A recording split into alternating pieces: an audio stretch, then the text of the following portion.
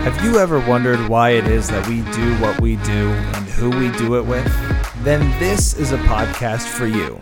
An exploration of human beings through systemic psychology and Unani biotypes. With Rodrigo Garcia Plates, Ross Everett, and Brian McElhaney. This is Biotypical. So Brian's got something exciting going on. You want to tell everybody what's happening?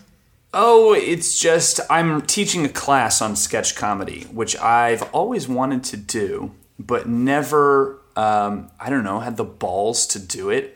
I was always like, yeah, I could do this, but am I a teacher really? And what do I have to say? I mean, I do have something to say, but I don't have the temperament to do this. And who would even take the class? I sort of had that kind of in my head forever. And then last week I texted Ross and I was like, hey, how can I make a quick buck? I just want some money right now. And Ross was like, you could teach a class. And I was like, nah, I can't do it. Who would even come to it? And I can't be a teacher and blah, blah, blah. And so then I posted on Instagram like, hey, would anyone like take this class if I took it? And I had like a gajillion responses say yes. Nice. And so I did it. And then it like sold out in like less than an hour. And I was like, oh my God, could I do this? So it starts next week and I'm really excited and kind of nervous. But it sold out in less than an hour? Less than an hour.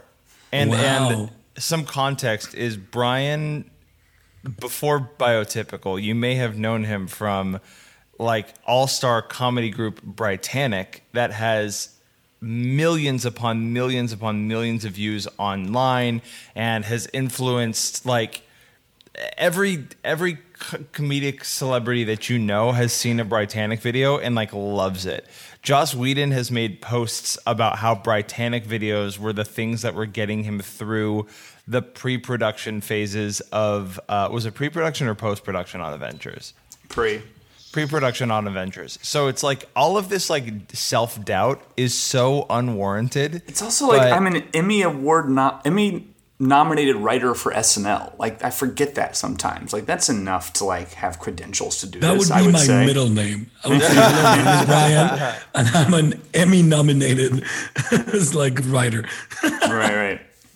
But I do think that like I'm really battling certain core beliefs to do this. Like it does feel like this is and I was trying to figure out exactly what it was that I was like. It was specifically grinding up against, but it does feel like something that I've never let myself exist in this type of space before, as like a person of authority, as a person who can teach, who has to be the center of attention in this type of way, who's asking for money for people, who's asking for this particular type of attention. I've wanted to do that, but I've never just had anything in life where I did. This is my first time kind of venturing into this new space psychologically.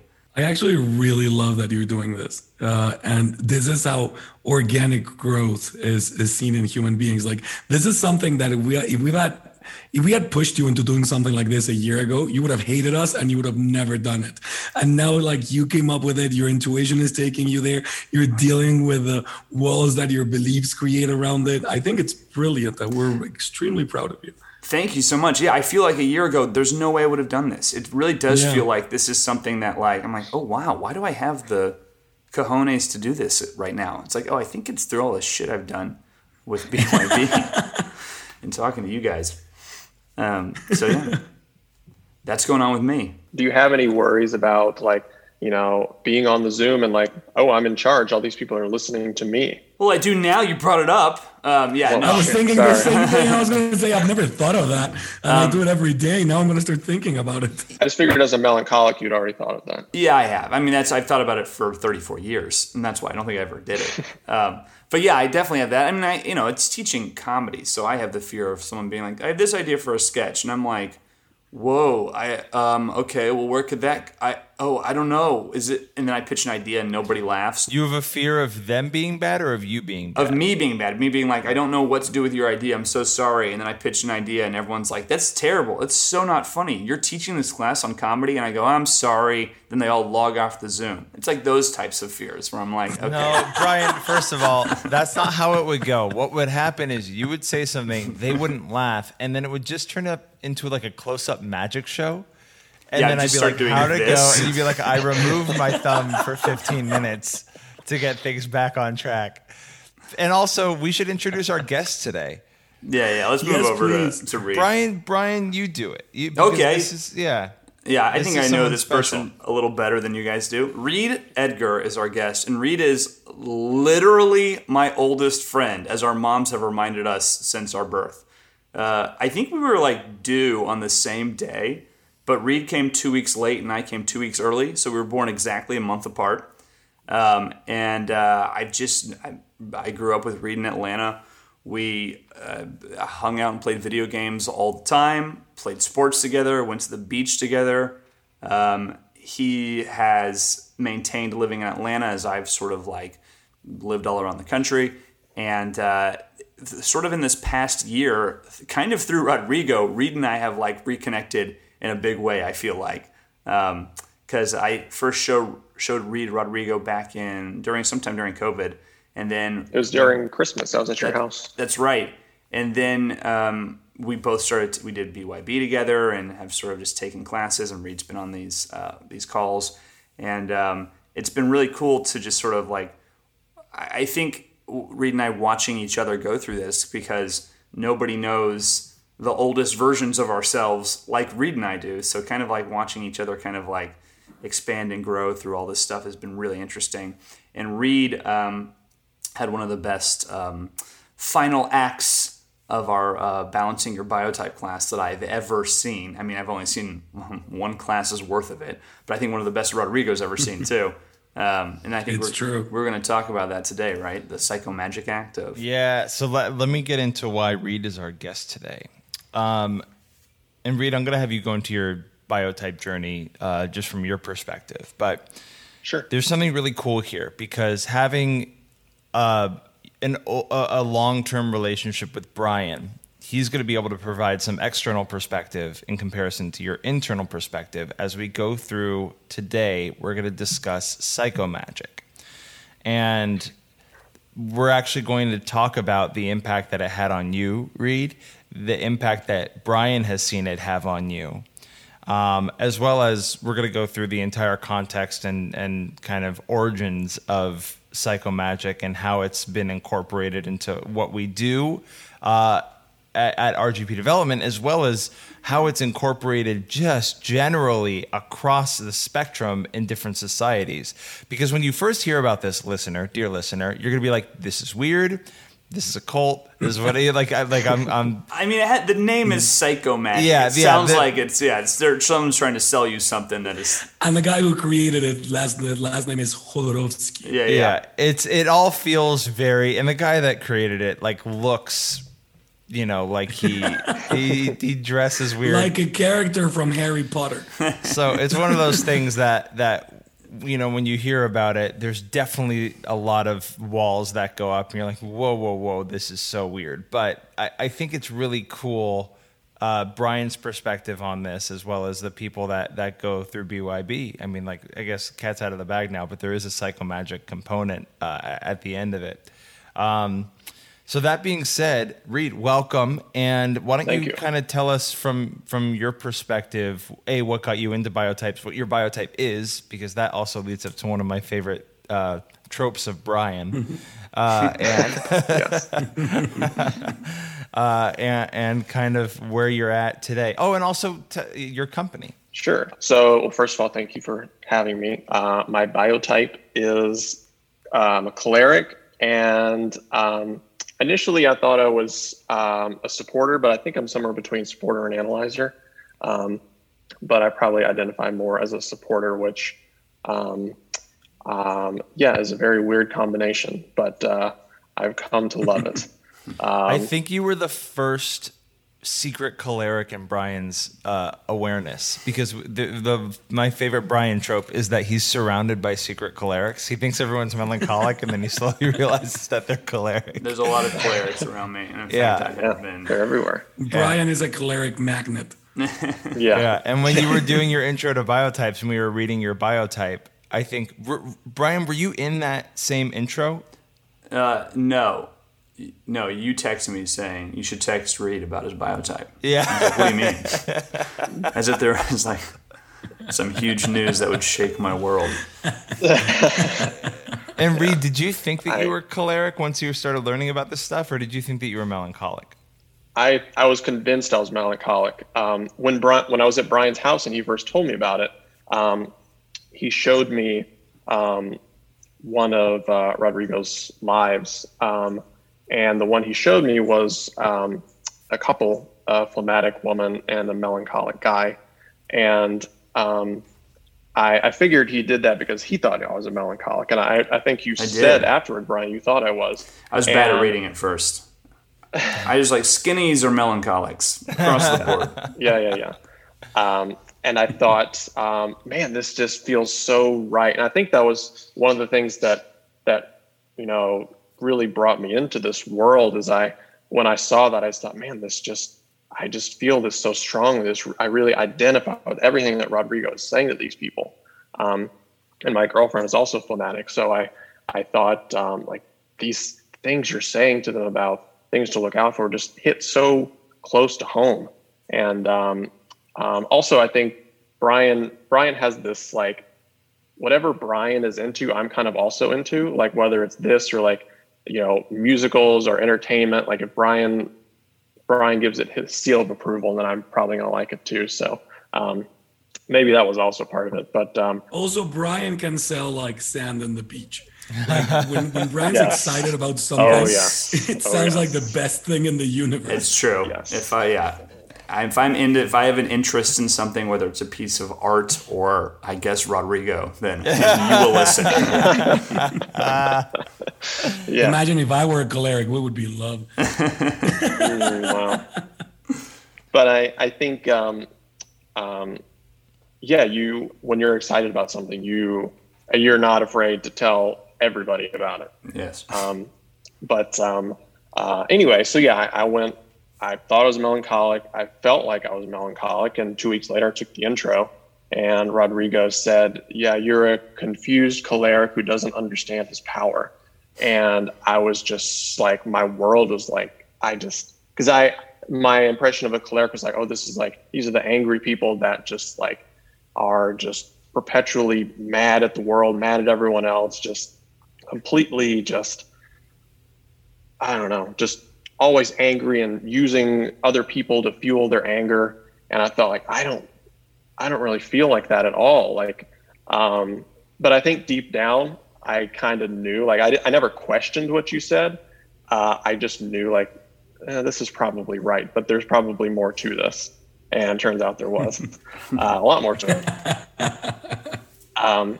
So yeah, that was the beginning of the journey. And then I took, I did a one-on-one session with Rodrigo the day of that BYB started, like 6 hours before, and I hadn't even decided to do BYB yet. I remember that. And BYB, for context, that's the Balancing Your Biotype curriculum. It's a 6-week course of balancing your personality and biotype. I think I think I was very confused after the intro when I found out I was a choleric. So I thought, man, I want to take this BYB class, but I don't really understand where I'm going, which is why I did the one-on-one and Rodrigo explained everything. And then I understood, okay, this is exactly where I'm going. And that led to the class. You want me to give my impressions of the class? Talk about your journey a little bit. Because I feel you like you have one of the most interesting journeys from all the people that has gone through the program. Okay. And Brian, if you want to pipe in with context about like Reed growing up with the websites and like the telltale signs that I was going to say, like, if I because when Reed told me he was choleric, I was like, really? And then I look back on it and it's like Reed was always like, I remember like when it was 1999 and it was New Year's. We had like a New Year's party at my house. Reed and I were 13 years old, and Reed at that time owned and operated the second largest Pokemon website on the entire internet behind Pokemon.com. And we were in middle school. And Reed had to leave my party because he was worried about the Y2K bug shutting down his website. And I was like, it's New Year's and we're 13. Stop worrying about your business. And he was like, I have to go. And then he left. And I was like, okay, that's a pretty, like, a 13-year-old CEO who leaves a party to make sure his business is working. That's a pretty choleric thing to do. Yeah. And then like a decade ago or I don't know how long ago you started your company, TrueNut Read, but like I remember you started a company and you're like, yeah, I'm starting this company. Powdered peanut butter. I'm jarring them all from my kitchen, and I've created you explained how you were doing it, and it was like you created an entire assembly line and factory by yourself in your house, and we're already getting it on the shelves of like stores. And I was like, what? How do you do that? What are you talking? I didn't even know one could do this. Like the way in which you were like, when you want to start a business or have an idea, you just make it happen. That's something which is exactly where you are right now, Brian. Yeah. Well, I'm starting to enter that journey. But like literally, like I think you knew that when you were launching your sketch comedy thing, you're like, oh, this is the real thing that brings me more into that formal dominant that I've been avoiding so much. Completely, yeah. And it was weird. Once I did it, and then people Venmoed me money, I was like, I can just create something by myself that is business oriented and just do it. Like that's and something that 13-year-old Reed is like, yeah. I think I don't know if it's a choleric thing or not, but there's never any thought in my mind like, oh, I can't do this, or like I don't ever think about, I think about the risks, sure, but there's never a thought of like, well, why couldn't I do this? Or nothing is really standing in the way. And if I want to do this, I'm just going to do it. So maybe that's choleric. It's a choleric thing. Like the only thing that actually stops cholerics is when they're afraid of their power or they don't believe in themselves. But external things are even like exciting for cholerics. Like things that would stop any other biotype because they go like, look at this wall. It's impossible to climb. There's no way. That actually excites cholerics. Like, oh, this is going to be fun. I get to figure out this. And then I do that. Yeah. It's just another thing to check on the checklist of how to create the final result. Mm-hmm. Yeah, totally. And I never had any doubt or like lacking self-confidence when it comes to business, but more on the personal side was where I was severely lacking. But on the business side, I've never doubted myself or never doubted like that I could do something. So there's never been a thought of like, oh, should I do this? Or is this a bad idea? I've had bad ideas, obviously, but. And this is where you say, thank you, Dad. Yeah. My dad, he had businesses too. He's also a cleric. I picked up a lot of that from him, I'm sure. Watching Brian put another choleric into the piece of his puzzle is like it's like in my mind it's just like an M. Night Shyamalan movie. Like at the end of it, everything else starts to make sense. I'm just watching Brian go, okay, well, yeah, that moment now makes sense. Okay, that guy's a cleric, so that's why he did that. It's really fun. I just remember like visiting Reed. Reed worked with your dad's companies for a while, and I remember like watching you guys like in the when he sold those like fabrics, like watching you guys like talk about like everything from like production of it to shipping, and me listening, being like, "What the hell are they talking about?" Like, it's just natural. Okay, yeah, I just didn't get it in any way. So yeah, I started the class, and I don't know, it was an immediate, like, I feel like I bought in completely, and I really, committed very hard to this. And every week, there was 6 weeks, and every week I felt like was a challenge, but also making me see things about myself and the people around me and the way that I was being, and things that I had seen and looked at as like an imposition on myself, or like someone else is doing this to me, seeing that, oh, I've actually been doing this to myself, was just a whole nother way of looking at things that I had never looked at. That was, life-changing.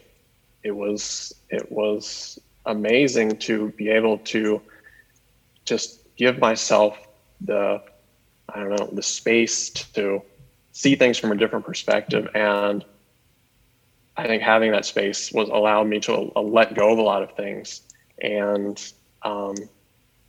forgive myself and others for things that I had been holding against them for so long. Yeah, it was particularly with, my parents, I'll talk a little bit about my dad. I think I was looking at him. He's a choleric too, and I think I was always a very emotional choleric, and I was like looking for that from him, and I never got it. Actually, I think just for context, I'll give an example. The one I gave to you, Rodrigo, in our first session. When I was 5 or 6 years old, we used to go to, me and my dad would go to all the Atlanta Hawks basketball games. And I would sit next to him, and I would want to, yell and cheer and all this, but I would look next to me at my dad, just sitting there very stoically and very quietly. And I remember thinking, well, why isn't he doing this? Or why is he just sitting there so quietly? And I remember thinking to myself, and I guess Rodrigo helped me contextualize this and put more into it. But I didn't cheer and yell and be emotive because my dad was not being like that. And I wanted to, not only did I want to be like him, but that made me think that I wasn't what he was expecting. And man, that put the damper on me like you would not believe throughout my life. And I'm sure there were plenty of other examples too, but that's the one that I always remember and I always think of. And that's such a good example. I feel like so many people can relate to that.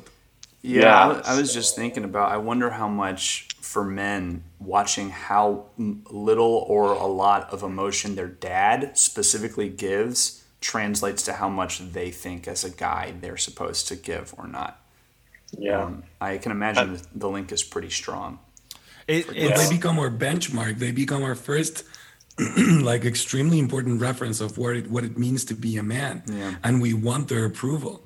I remember seeing other men, the parents of my friends, saying swear words a lot, and then looking at my dad who would never swear at all, and then switching the way I would speak in order to sound as formal as my dad. And people would tell me you sound like a grown-up just because of the way I was speaking. And I felt extremely proud because that meant I was closer to what I thought a real man was, which was my dad. Right.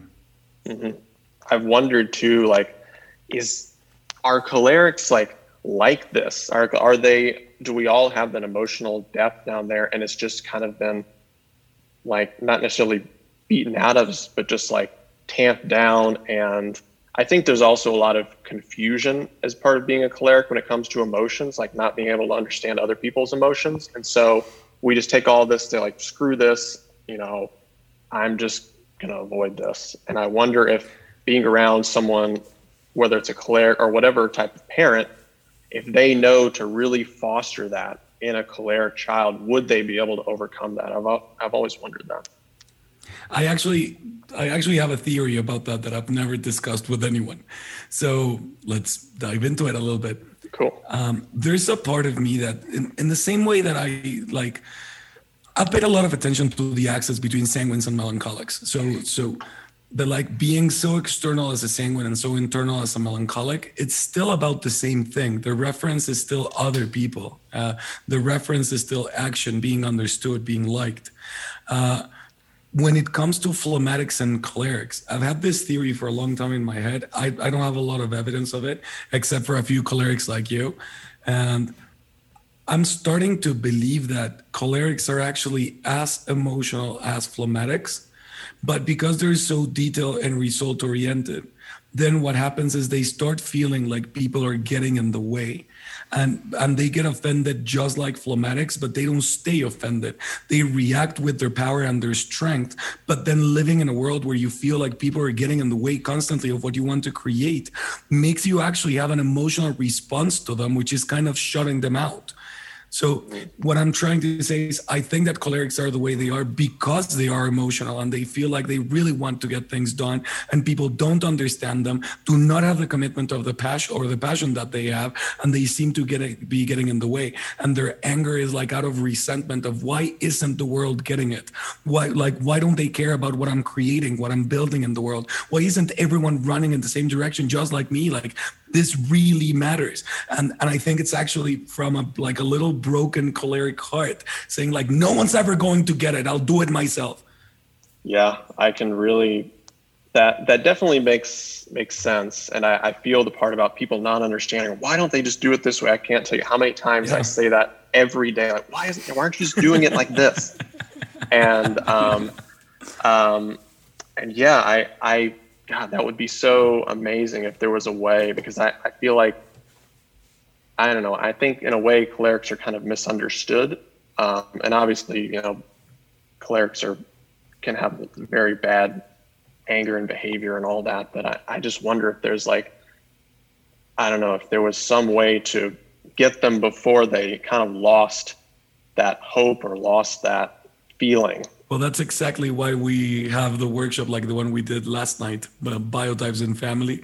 And we literally spoke about that. Like, if you have a choleric son, how to make them fall in love with their biotype, but also support them into starting their balancing through their personality when they're kids, and teaching parents how to make them fall in love with their power, their strength, who they are, their leadership role, but always making important emotional worldly things the end goal. Like, make your kid use his power and being a captain, but to actually make a difference in the team, to actually I don't know, make a competition about feeding the poor, make a competition about giving away sweaters because winter is coming and there's a lot of people that are homeless. And then when you start doing things like that, cholerics actually do become amazing human beings because they use their strength and their power in the right way, because the end goal is making a difference for other people that can't see what they already saw. So as I told them last night, many of our workshops feel like shooting ourselves on the foot, but it's teaching people so that their children never have come to workshops like ours. Yeah. So back to Reed's biotype journey, because I do want to touch on Psychomagic. We're 30 minutes in. We haven't gotten there yet. But Reed, is there anything? Before we do that, sorry. Have you noticed that we, for the first time, have a man from every biotype in the show right now? Hey, that's cool. Whoa, yeah. Am I the first choleric? Yeah. Wow. We literally have a choleric, a phlegmatic, a sanguine, and a melancholic. And guess what? The only one driving a Tesla is a choleric, so they're doing something right. Yeah. Priority, sorry. I remember when Reed showed up to our house on Christmas a couple years ago with that Tesla, and I was like, how did he do this? It has a lot of meaning to me beyond just it's yeah. I think it says it's a lot about what I want the world to see in me, as well as just having a cool car. Yeah. Well, that's honest. You really have a cool car. Yeah. I think that brand speaks to people like me very particularly. But anyway. The CEO is like you. Yeah, exactly. He's my idol. I want to be like him. Back to the biotype journey. All I remember is you can make the car fart. You know this? That's all I remember from that night. Yeah, I'm going to try and keep this on track, and Brian immediately interrupts me with something that's about a Tesla. You can make it fart in every sanguine. seat. Yeah. Exactly, I'm a sanguine. Of course I know it farts from every seat. Yeah. Oh, yeah. Sorry, teacher Ross. I'm just saying, you know what it is? I'll just step into my fire for the audience so that they can get what they came for. But Reed, is there anything else that you want to say about your biotype journey before we start discussing Psychomagic? Yeah, I just want to, I guess because I was a supporter, and I was not necessarily ignoring my choleric power, because I had all these businesses and I was doing well, but personally, it was so affecting, and it was just holding me back and making me the anxiety and nerves that I felt around progressing through things in my life was just, crushing. And I just didn't know, I didn't know what to do. But I never thought about any of that in this context that it was talked about in BYB, or just biotypes in general. And so that was particularly impactful for me. So that's the only other thing I want to say. Great. So the way that BYB works is that we've got essentially 4 weeks of curriculum, right? Taking people through different exercises, realizations, conversations to help them identify their underlying beliefs that created their personality. And then we introduce something called Psychomagic. Now, the Psychomagic came about because I said to Rodrigo, all right, we're creating the RGP development like flagship curriculum, like the big thing. What is something that is like you've always wanted to do? Like if you could build your dream program, what would it look like? And Rodrigo went, oh, I know. And that's when he first told me about Psychomagic. I remember where I was sitting when we were having that conversation. Yeah. It was a moment. He went, ooh, like I can do this here. You know, it's our company. We can do what we want. And Psychomagic, again, I heard it and I went, uh-oh. I went, oh no. You did say anything I wanted. Yeah. But then upon explaining it, I eased up a bit. And then also when I finally was like, oh, this is really okay, was when I heard Brian on Megan Batoon's podcast describing it. So who wants to go first between Brian and Rodrigo in terms of describing what exactly Psychomagic is? I want Brian to go first because the way he explained it in that episode was mind-blowing. Yeah, it was A+. So Brian, lights up. Kind of forget what I said, but okay. So Psychomagic is this. It's created by this guy, and someone corrected me on Twitter. You kept calling him Argentinian, and he's Chilean. Is that right, or is he? He's from Chile. Okay, great. He's a Chilean artist, psychologist. His name is Alejandro Jodorowsky, and he invented this thing called Psychomagic in like the 60s, I guess. And the concept of Psychomagic is finding your core belief or trauma or thing that has been holding you back and manifesting it literally in front of you as either an artistic piece or a ceremonial piece in order to essentially destroy it or say goodbye to it.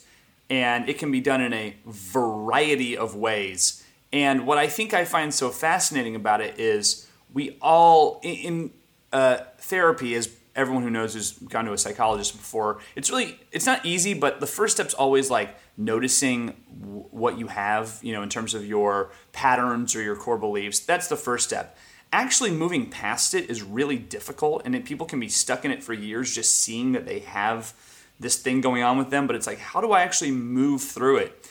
And this seems to be a way where it's like the idea of creating something kind of artistically or ceremoniously that represents something that's so deep in the back of your brain, it seems to be this way to bridge the two worlds, because you're doing it in your your actual external world with your frontal cortex. Like you're actually doing it in a way that's conscious to fix something subconscious. And I think it's just like doing it in that kind of artistic way really brings all parts of your brain together to actually kind of move through it in a way that you can't do when you just try to talk through it or think through it.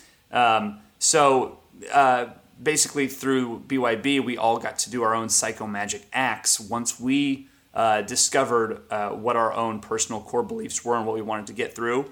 To our own comfort levels, we got to sort of create our own version of what our psychomagic act would be.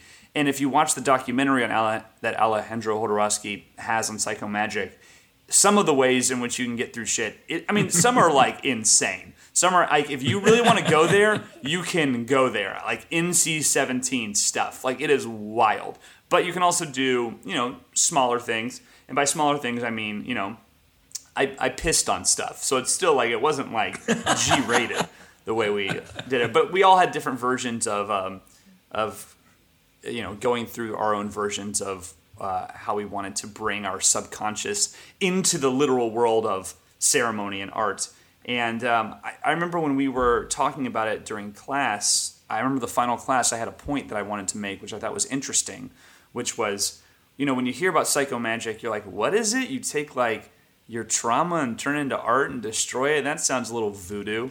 But then I was like, wait a minute, no, we do this all the time. We do psychomagic in our life constantly. We just call it a funeral or a wedding or a graduation or a parade. All of those things are physical acts. It's like you graduated from high school. Okay, I guess I'm done. Okay, you're going to put on this cap and gown and walk across the stage in front of your peers, and they're going to hand you this thing. And then once that happens, your brain is like, I'm done with high school, in a way that didn't happen. Or it's like, so-and-so died. Okay, they died. I think I get it up here. You watch their body being returned to the earth and then dirt being put on top of it. Then your head can be like, got it, they died.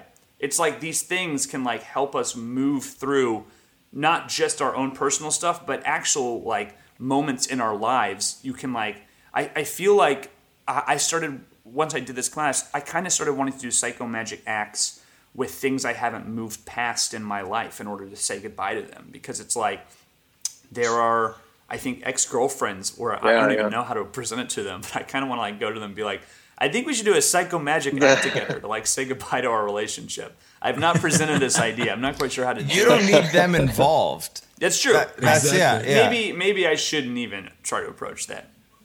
Anyway, that's sort of my general gist of it. But yes, please add to that, Rodrigo.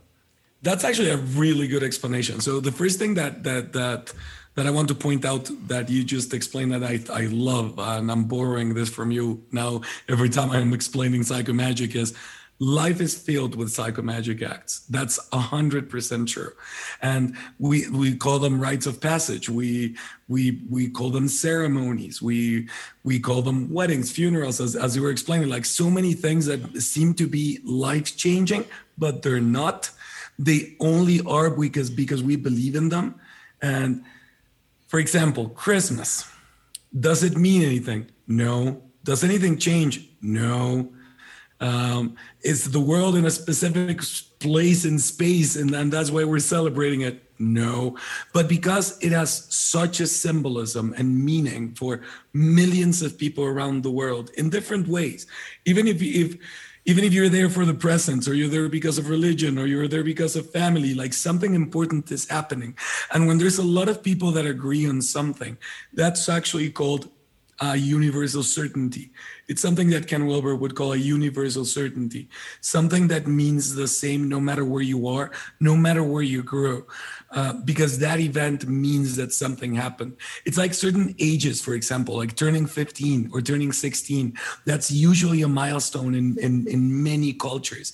And then what Jodorowsky wanted to do is, how do I take these symbols that have profound meaning no matter where you're from, and use them in a way that your subconscious can liberate certain things and like a personal rite of passage that no one could deny. And this is based on two principles. The first is, yes, every time a group of human beings have meaning about something, that something is special. And it doesn't need to be real. It just needs to be believed in by a group of people. Then people like Ken Wilber took a while looking for the certainties that mean the same thing, like what honey means, what peeing on something means, what having a god or a goddess means in your culture, what having a kid means, what burning something means, what sex means. And then once you understand the meaning of all of these things, then you can start building things for your subconscious. And this is where I think Jodorowsky had the brilliant breakthrough. You can think that he's a genius or a crazy human being. I've seen him be able to create things with patients and people that ask for his support that couldn't be done in any other type of therapeutical process. But what's really interesting about it is Jodorowsky believes that our subconscious mind is paying attention to our lives all of the time. And our subconscious mind cannot distinguish between what we're recreating in our head, what we're acting, pretending, and what's true. This is why people even say things like fake it till you make it. That phrase only really applies because even if you're faking something, your subconscious is getting used to that possibility, that way of talking to people, that way of walking around, that way of conceiving yourself, until at a certain point, if you hit the nail in the right place through certain things that you're doing in your life, suddenly your subconscious actually believes that this is who you are. In the same way you believe that now you're graduated because they gave you that piece of paper and you had a little celebration. In the same way you feel like your life completely changed because you said I do in front of your family, friends, and your God. So what Jodorowsky found out first, because of all his background as an artist, he made films, he made plays, and he had this theory about why actors go crazy, especially actors that do plays. And he would explain, given that our subconscious mind doesn't really distinguish between reality and what we're acting. If I'm an actor in a play, and in this play I lose my wife, for example, like she passes away in an accident, and I do that role 100 times, for my subconscious mind I lost 100 wives. And I will start portraying certain traits of mistrust and love, and in relationships, and in connection to people, and expecting abandonment in many situations that you can't really explain through my beliefs from my childhood, but you can explain through the things that I've put my subconscious through. And what he thought is there must be a way to use universal symbolisms to actually support people into breaking through certain things that are holding them back from their subconscious mind. And they seem like the craziest group of things. They go from simple little things like peeing on something and how that represents you're losing respect, letting go, and acquiring your own leadership and power by releasing the energy and the importance from this object. How burning things seems like the most permanent way of destroying the existence of something, including the meaning of that object. Like all these little things. And then it can go as crazy as dressing up like dressing up like yourself as a little kid and dressing someone else up as your mom or your dad. Obviously not your mom or your dad, but like choosing someone from your life and even printing a picture of mom and using it as a mask for that person, getting their clothes, their perfume, so that the experience of your subconscious mind is that you're with them, and then having them hold you or cradle you, or in some instances, even like literally having sex with them to break the Oedipus complex or the Electra complex of like, you're not the only way a man can be. You're not the only way a woman can be. And I'm not your emotional provider. I'm not supposed to be your spouse. And if this is what you needed for me to just break free from this, let's do it. And there's a whole beautiful ceremony that you do in the end, and removing the clothes and the masks and realizing that, of course, you didn't have sex with your parents, but this was the final straw of your subconscious mind, realizing that this will never happen. This is not okay. And now you're free. And even just talking about it sounds extremely confusing, but when you see people go through this, many of my coachees, of the people that I work with, have chosen, when I offer this to them, have chosen psychomagic acts that I would never do myself, that I can't explain why they work so amazingly, but then a month later, they're achieving things that were absolutely impossible to them. Like, I actually have permission to share this, but I had a student once that she had her Electra complex in a ridiculous level. Like, dad is Electra complex is just an inverted Oedipus complex where the daughter wants to sleep with the father. Okay.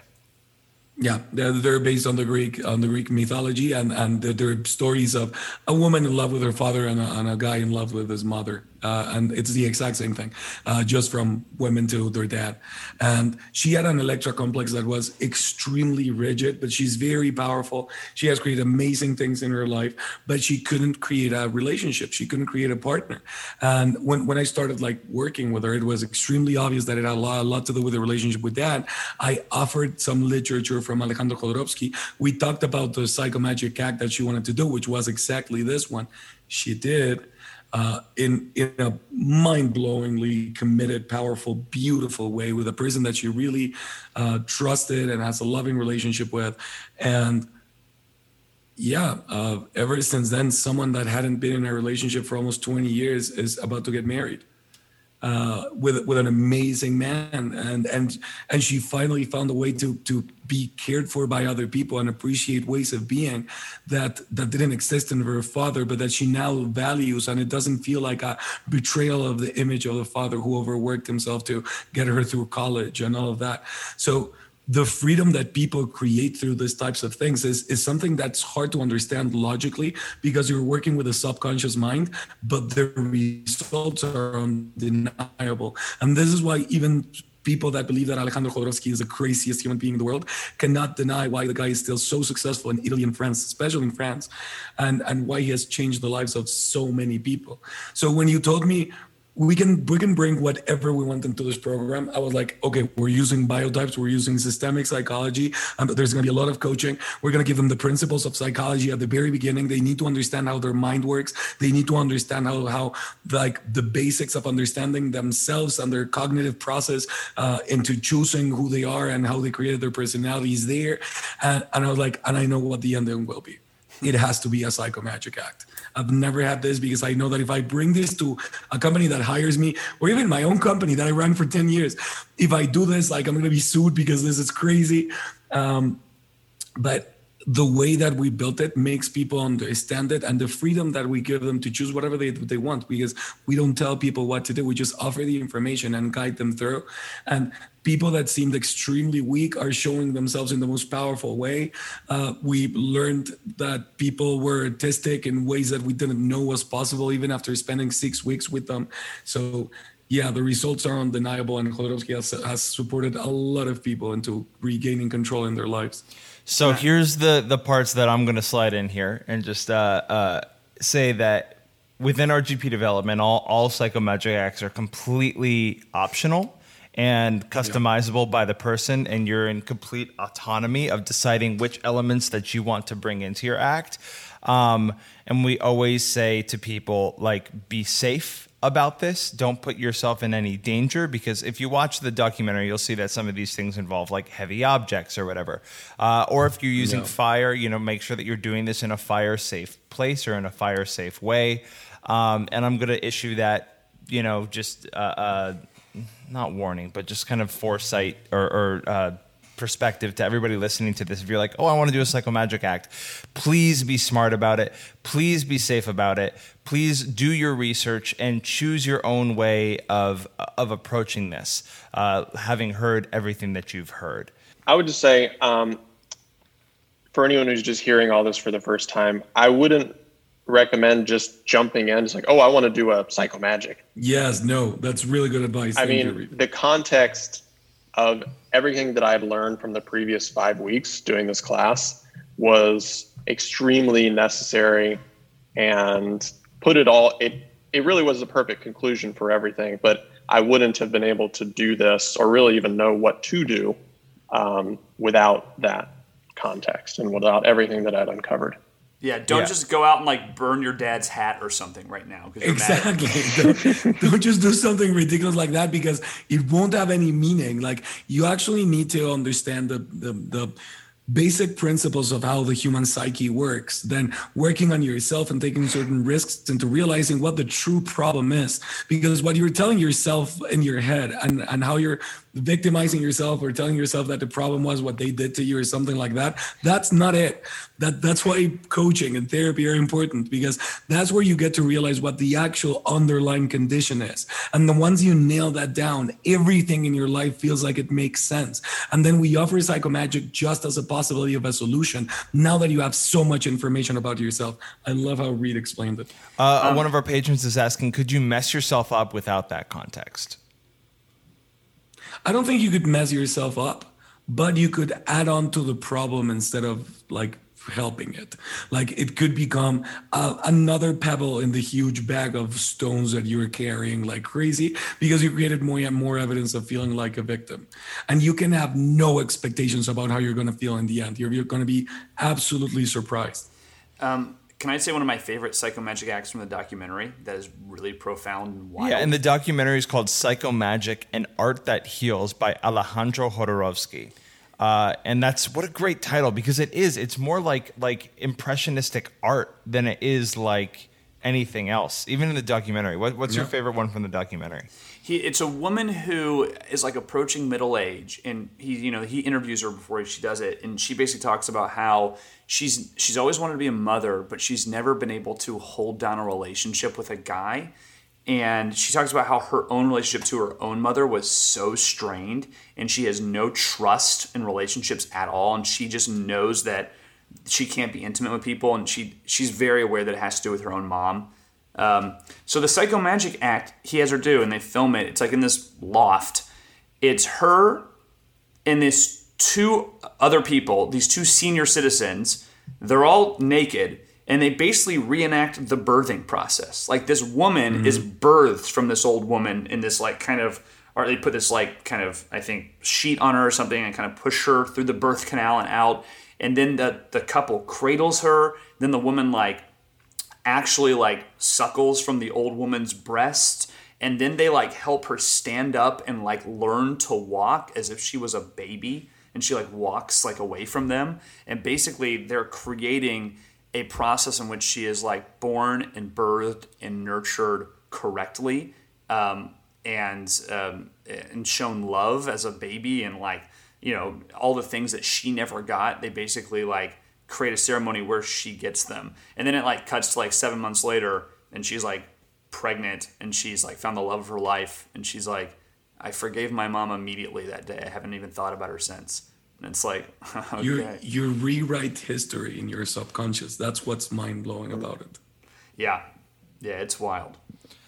My favorite is less dramatic than that, but I think people go through this one maybe more often, which is the couple that is like, they're like, we don't know if we should stay together or break up. And then they go through therapy, and they realize through therapy, they're like, okay, our relationship is done. And the Psychomagic act is in the releasing of the relationship. And they both have these chains, these heavy chains tied around their ankles. And they're walking around this city, dragging these heavy, heavy chains. And I don't know how long they walk for, but they walk for like, it looks like a bit, like maybe a couple miles or whatever. They're walking together. And then they come to this like space in like a garden. And they take off their chains and they bury their chains, and then they part. And I'm like, wow, that is so cool to have like a process. Like imagine being able to go through a conscious breakup in that way of saying like, I'm letting go of these chains of the thing that is holding me back, of the thing of this relationship that feels like it's weighing me down. And maybe this is just because I'm a phlegmatic and moving on from relationships is like the hardest thing for me. Favorite. Yeah, I mean like that, because I go through that in my life. Like I have a really hard time moving on from past relationships. It's like, my therapist said it in a way of like, yeah, like, you know, you decided to leave the lake, but I still have to swim out of this lake. And swimming out of the lake and like getting back to the shore sometimes takes months. Maybe your Psychomagic act is we dump you in a lake. And I literally swim out of the lake. You're right. All right. Well, let's get back to Reed real quick because Reed's Psychomagic act was mind-blowing. Yes. And we had him on because we wanted to talk to him about this and the impact that it's had on his life, and both from his perspective and from yours, Brian, who's now seen him for some time since this has happened. So if you want to hear what Reed's Psychomagic act was, as well as the tangible results that it created in his life, head over to patreon.com/RGP development to hear the full version of this episode. Want more Biotypical? Well, good news. There's a longer version of this episode available at patreon.com/RGP development. There, you'll also be able to find ways to get on the podcast yourself, ask questions, as well as watch a live taping remotely. Thank you so much for supporting the podcast and subscribing. Remember to rate this 5 stars wherever you're listening to it, and we'll see you next time.